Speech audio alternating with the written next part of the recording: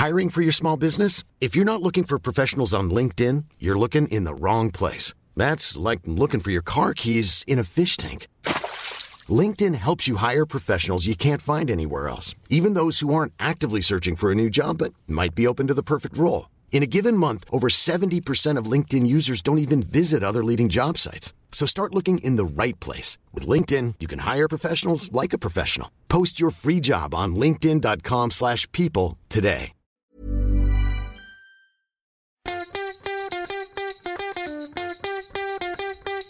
From Barangaroo Studios, the AusBiz COB is the key stuff you need to know about the day in business and finance.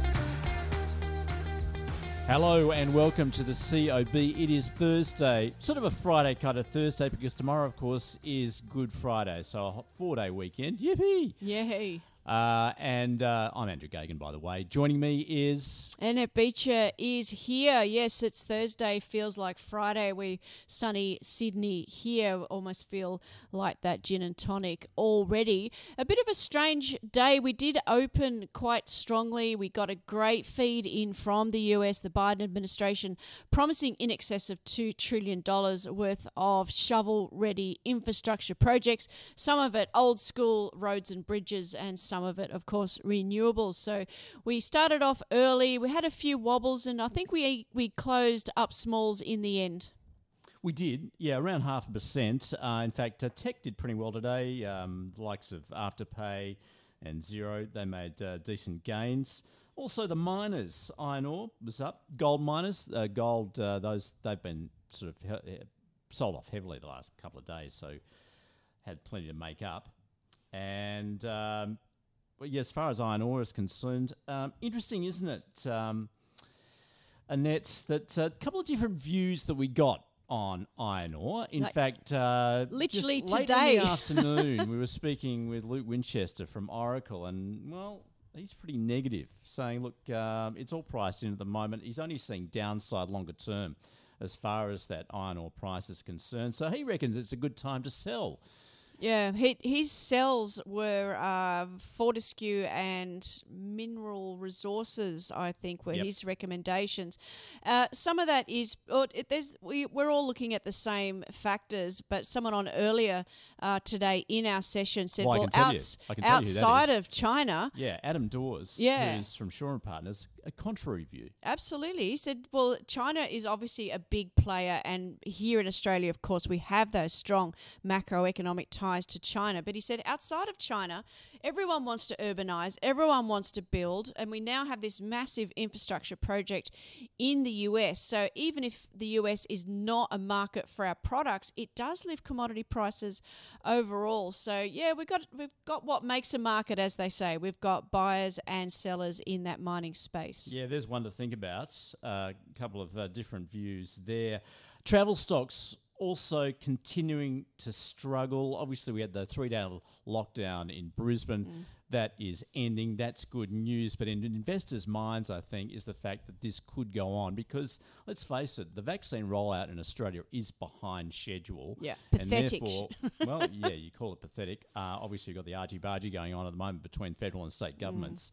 We had an interesting view, too, from Stuart Roberts, founder of Stocks Down Under, just as to why you shouldn't invest in Queensland right now for that very reason. Yeah, he was short Queensland, but it is because he was thinking in terms of a long-term recommendation of investing in Queensland. He's just not confident at the moment. But it is a tourist hotspot. At some stage, the borders may reopen, so that risk of more snap lockdowns just seems to be a too great a risk for him.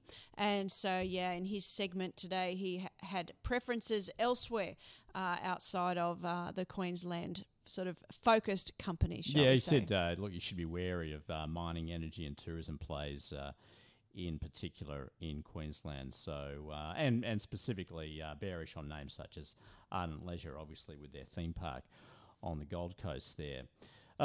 We also had our stock of the day, Urbanize, the property management software developer. It actually closed up around just over 6% today, so doing well. Also revealed news that it has secured a 3-year agreement with the Dubai-based property developer to deliver facilities there, and Strata Solutions. So, stock of the day on the call, and joining us was Rudy Philippik van Dijk from FN Arena and Claude Walker from Rich Life, and here's their take. If I was like a really high risk speculator, I would consider a small position today, but overall, no. For me, the time you want to buy these companies is really just at the very beginning of the shift of the inflection point. And for me, that was a couple of years ago now. We've already seen a share price gain of over 100% since the bottoms. We've seen some substantial holders who've been long-term holders and who helped capitalize it. They've started to take profits as well. So overall, I would say there are better opportunities out there. For me right now, though, it's just like I've got my free ticket to dance and I'm going to hold on and see what they can do. It's still high risk. It hasn't done much in the past, unless you owned it at the right time. This may well be one of those times or not. We don't know. It's a small cap stock.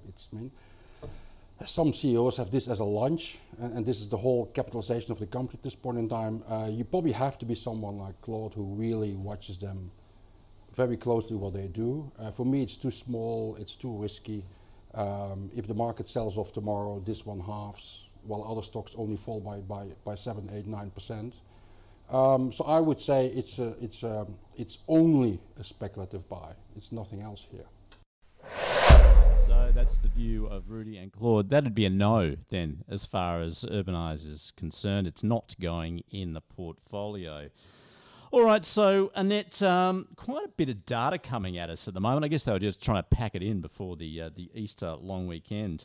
And in fact, we also had a bit more news just as far as OPEC Plus is concerned. They're negative on demand at the moment. Still no decision on production, but you'd think they'd sort of maintain the levels they're at just to keep those prices. I thought it was ironic when you've got some of the world's biggest suppliers and they're telling us about demand. I mean, I thought that was a little odd. But anyway, OPEC do have a vested interest in not letting the oil price get too high. It just doesn't want those shale oil competitors coming and joining in the party. So they are carefully managing that oil price to make sure they're seeing all the action. Yeah, once again, I think it comes back to the vaccine rollout too, given we're seeing some very different patterns going on. The US, the UK doing really well. As I mentioned, Australia, we're behind.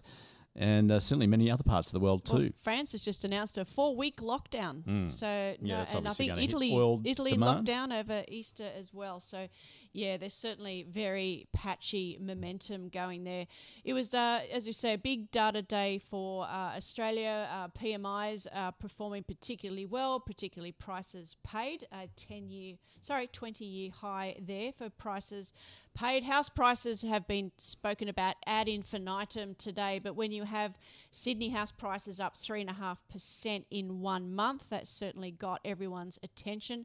Home lending was mixed. Owner-occupied took a little step down, but the investor market jumped by 4.5% today. So they tend to be the laggards and ride the peak. So that's a welcome entry into there for those looking for more house price appreciation. Other than that, we knew retail sales fell, and we know there are record trade surpluses. What does that mean? Why do we care? Well, after we eat all those eggs and languish in the sunshine, hopefully for a few days, the RBA meets Tuesday. And so I think what matters out of all of that data is a double-digit jump in job vacancies, because that was impressive. Yeah, 13.7% over the quarter. Absolutely, and of course, the risk to the economy has been the roll-off of JobKeeper, but I'm starting to wonder what's the ratio of job vacancies to the unemployed, and I think the RBA will take some comfort that there's plenty of demand out there for labour, and that's one key downside risk that I think has been mitigated. All right, of course, the big question, will wage growth follow? That's the big one. We did have CBA on, and CBA are already the optimistic end of the analyst scale. I will say that, but they've just finished doing a coast-to-coast tour of people on the ground. By people, I mean small and medium-sized businesses, and they're looking to employ, and they're looking to give out wage rises. So it'll be very interesting watching this going forward. This entire reporting season of February was about JobKeeper. I wonder by the time we get to August, won't be talking about JobKeeper, we'll be talking about wage rises. Well, yeah, certainly that's what the RBA would like us to do, and particularly also, I guess, as immigration remains at zero, and that's where you're seeing those pressures at the moment in terms of skill shortages in those industries which were reliant on that overseas immigration. Yeah, absolutely. Tourism, education, and lots of sort of more of the regional outback sort of draw cards from the tourist industry are all struggling. So, yeah, I'm not sure. I think our vaccine rollout is now starting to draw unfortunate national comparisons, international comparisons. I hope we get a good rollout over the Easter break. All right. Keep it coming. Speaking of which, we are into the Easter break. That's a 4-day weekend. Hope you have some good downtime and enjoy the break. So until next week. Back live again We'll Tuesday. see you then. Enjoy. Cheers. See you.